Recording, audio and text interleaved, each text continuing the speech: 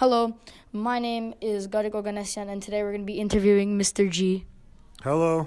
So, question number one: what made you decide to become a teacher at Shamlian Armenian School? I was a student at Shamlian from 1st through 8th grade, so I have definitely close ties to the school. And generally, I would like to help Armenian students learn math and move on to bigger and better things as they go through their academic career. Okay. Number two: what made you decide to teach this specific subject? Math, I was always best at math when I was in school.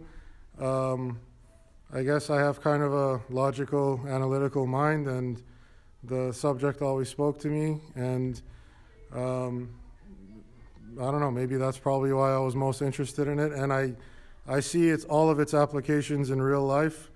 And the more math you learn, the more advanced math you study, the more you realize how much it's used in everyday life. Okay. Question number three: do you enjoy your time at Shamlian, and how long have you been teaching in general?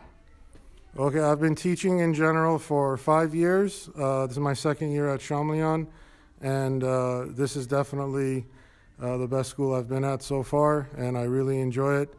I love the students, my fellow teachers.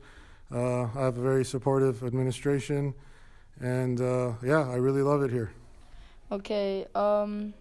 Number four, and the last question: what motivates you to teach every day?